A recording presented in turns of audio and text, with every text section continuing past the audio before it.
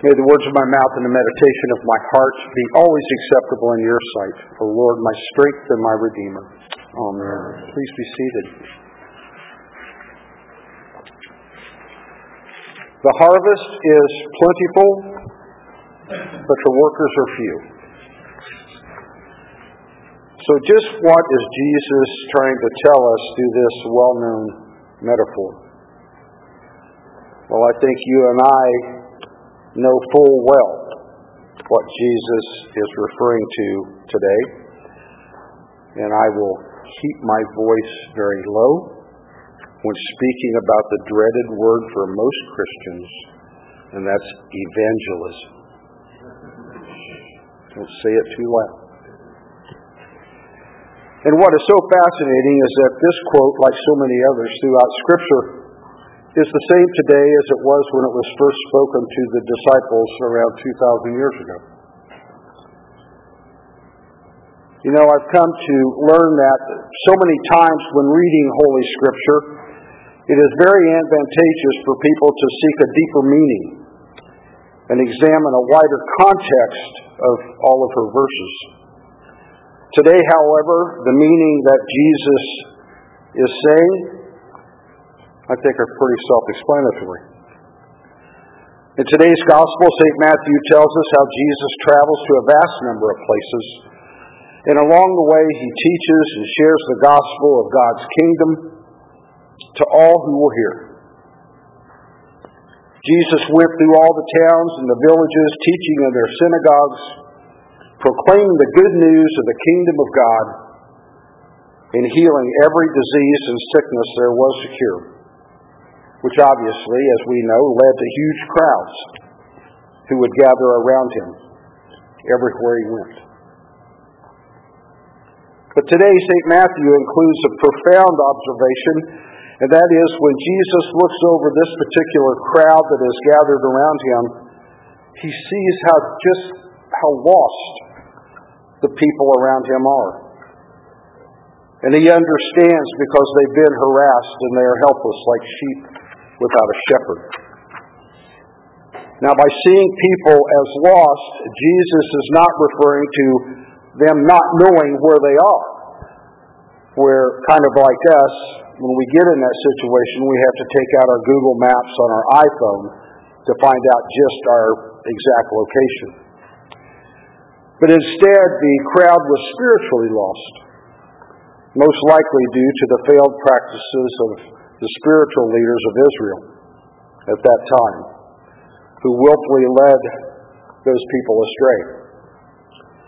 And it is here that Jesus sees a huge need. So I guess I need to ask, why were there only a handful of laborers willing to go out and gather in this enormous harvest? Probably for the same reasons that this situation still exists today. After all, don't we have people right now throughout the world and even in our own backyards who are hungry to know about God's kingdom and yearn for a good shepherd to lead them? I think we do. All we have to do is look at the Christian movement in the global South, where thousands upon thousands are being brought to Christ each and every day. Yet, unfortunately, we contrast that particular movement with all of us here in the West, where so many churches are seeing more empty seats each and every Sunday morning. Why is it that rather than point or reaffirm these lost souls to Jesus as the way, the truth, and the life, most believers back then as well as today did not actively engage in reaching out to share the good news of salvation with the lost?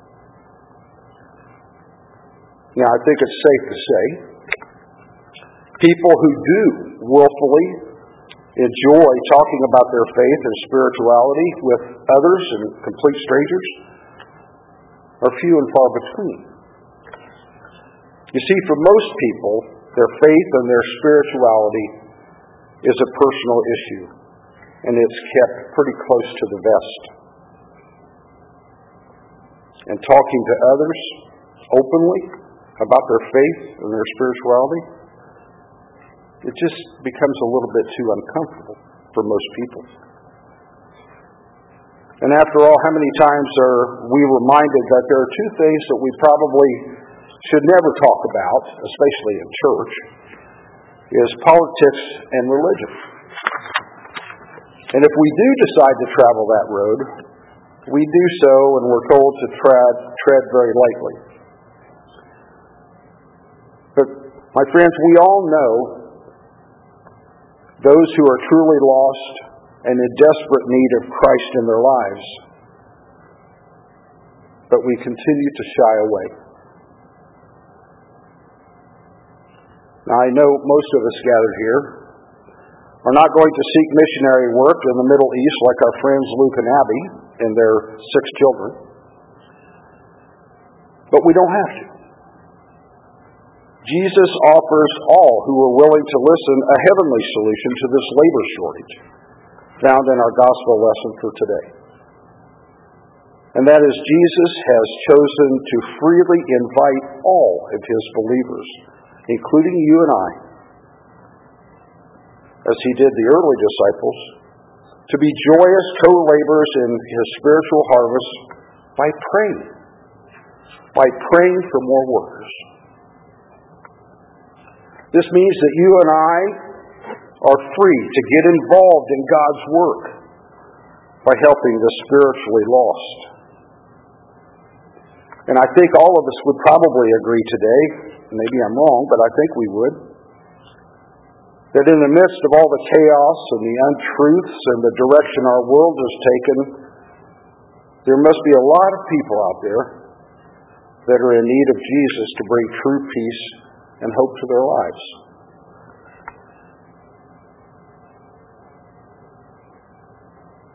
I don't think there's too many people who would walk away from somebody who has been physically hurt and in dire need of some kind of medical attention. So why has it been so difficult for people to talk about Jesus? Those people who are hurting internally. Now, I have to admit that when I was younger, intolerant, and somewhat lost myself, and unfortunately some would say I still am, the last thing that I wanted to be confronted with was a Bible thumper.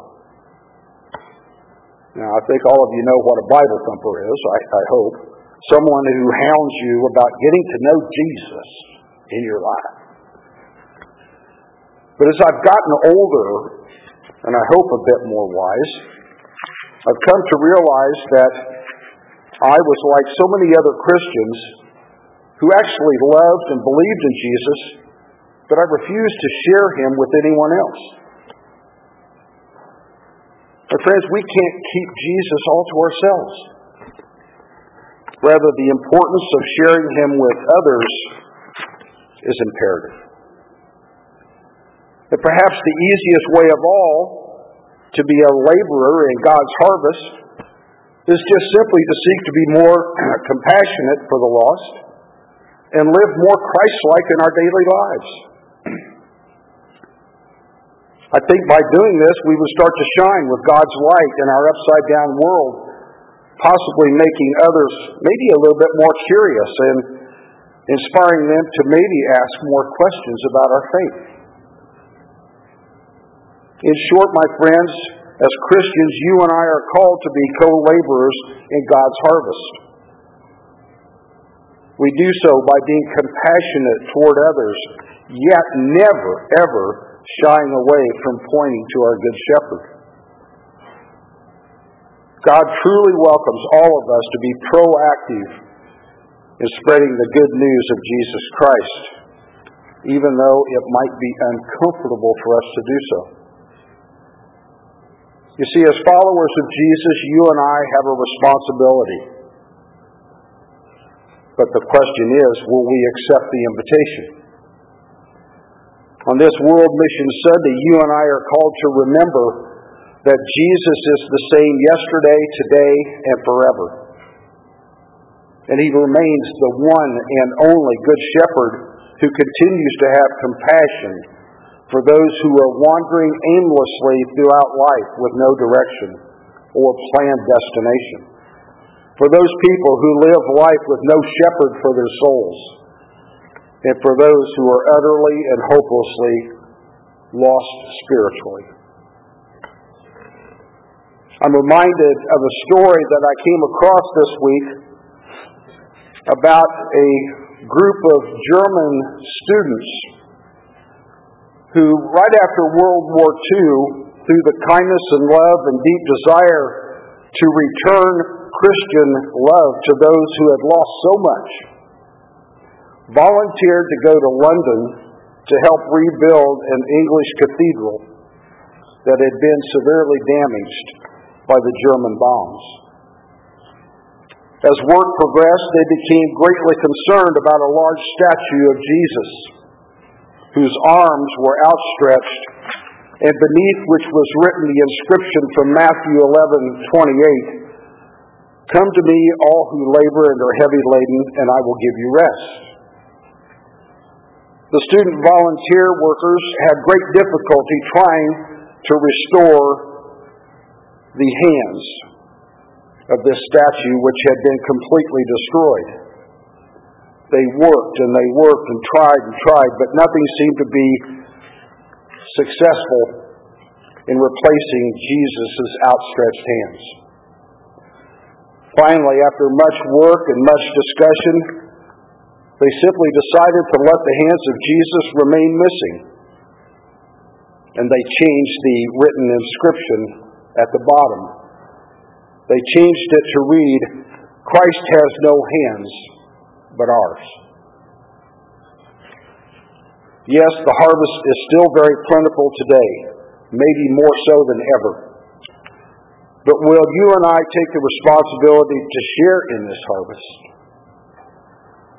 You see, by virtue of our baptisms, all of us here at St. Anne's Anglican Church are called to be missionaries for Christ. But we can't fulfill that mission by keeping Christ all to ourselves. Let us pray. Heavenly Father, as the old hymn states, you have the whole world in your hands. But far too often, Lord, we forget that your hands extend through our own. Lord, keep us willing to serve you as you served, to love as you loved, to have compassion toward all who are harassed and helpless, like sheep without a shepherd. And Lord, release us from any uncomfortable or selfishness we might have in sharing our faith with the lost. Use us as you will, always to your glory and the welfare of your people. In the name of the Father, Son, and the Holy Spirit. Amen.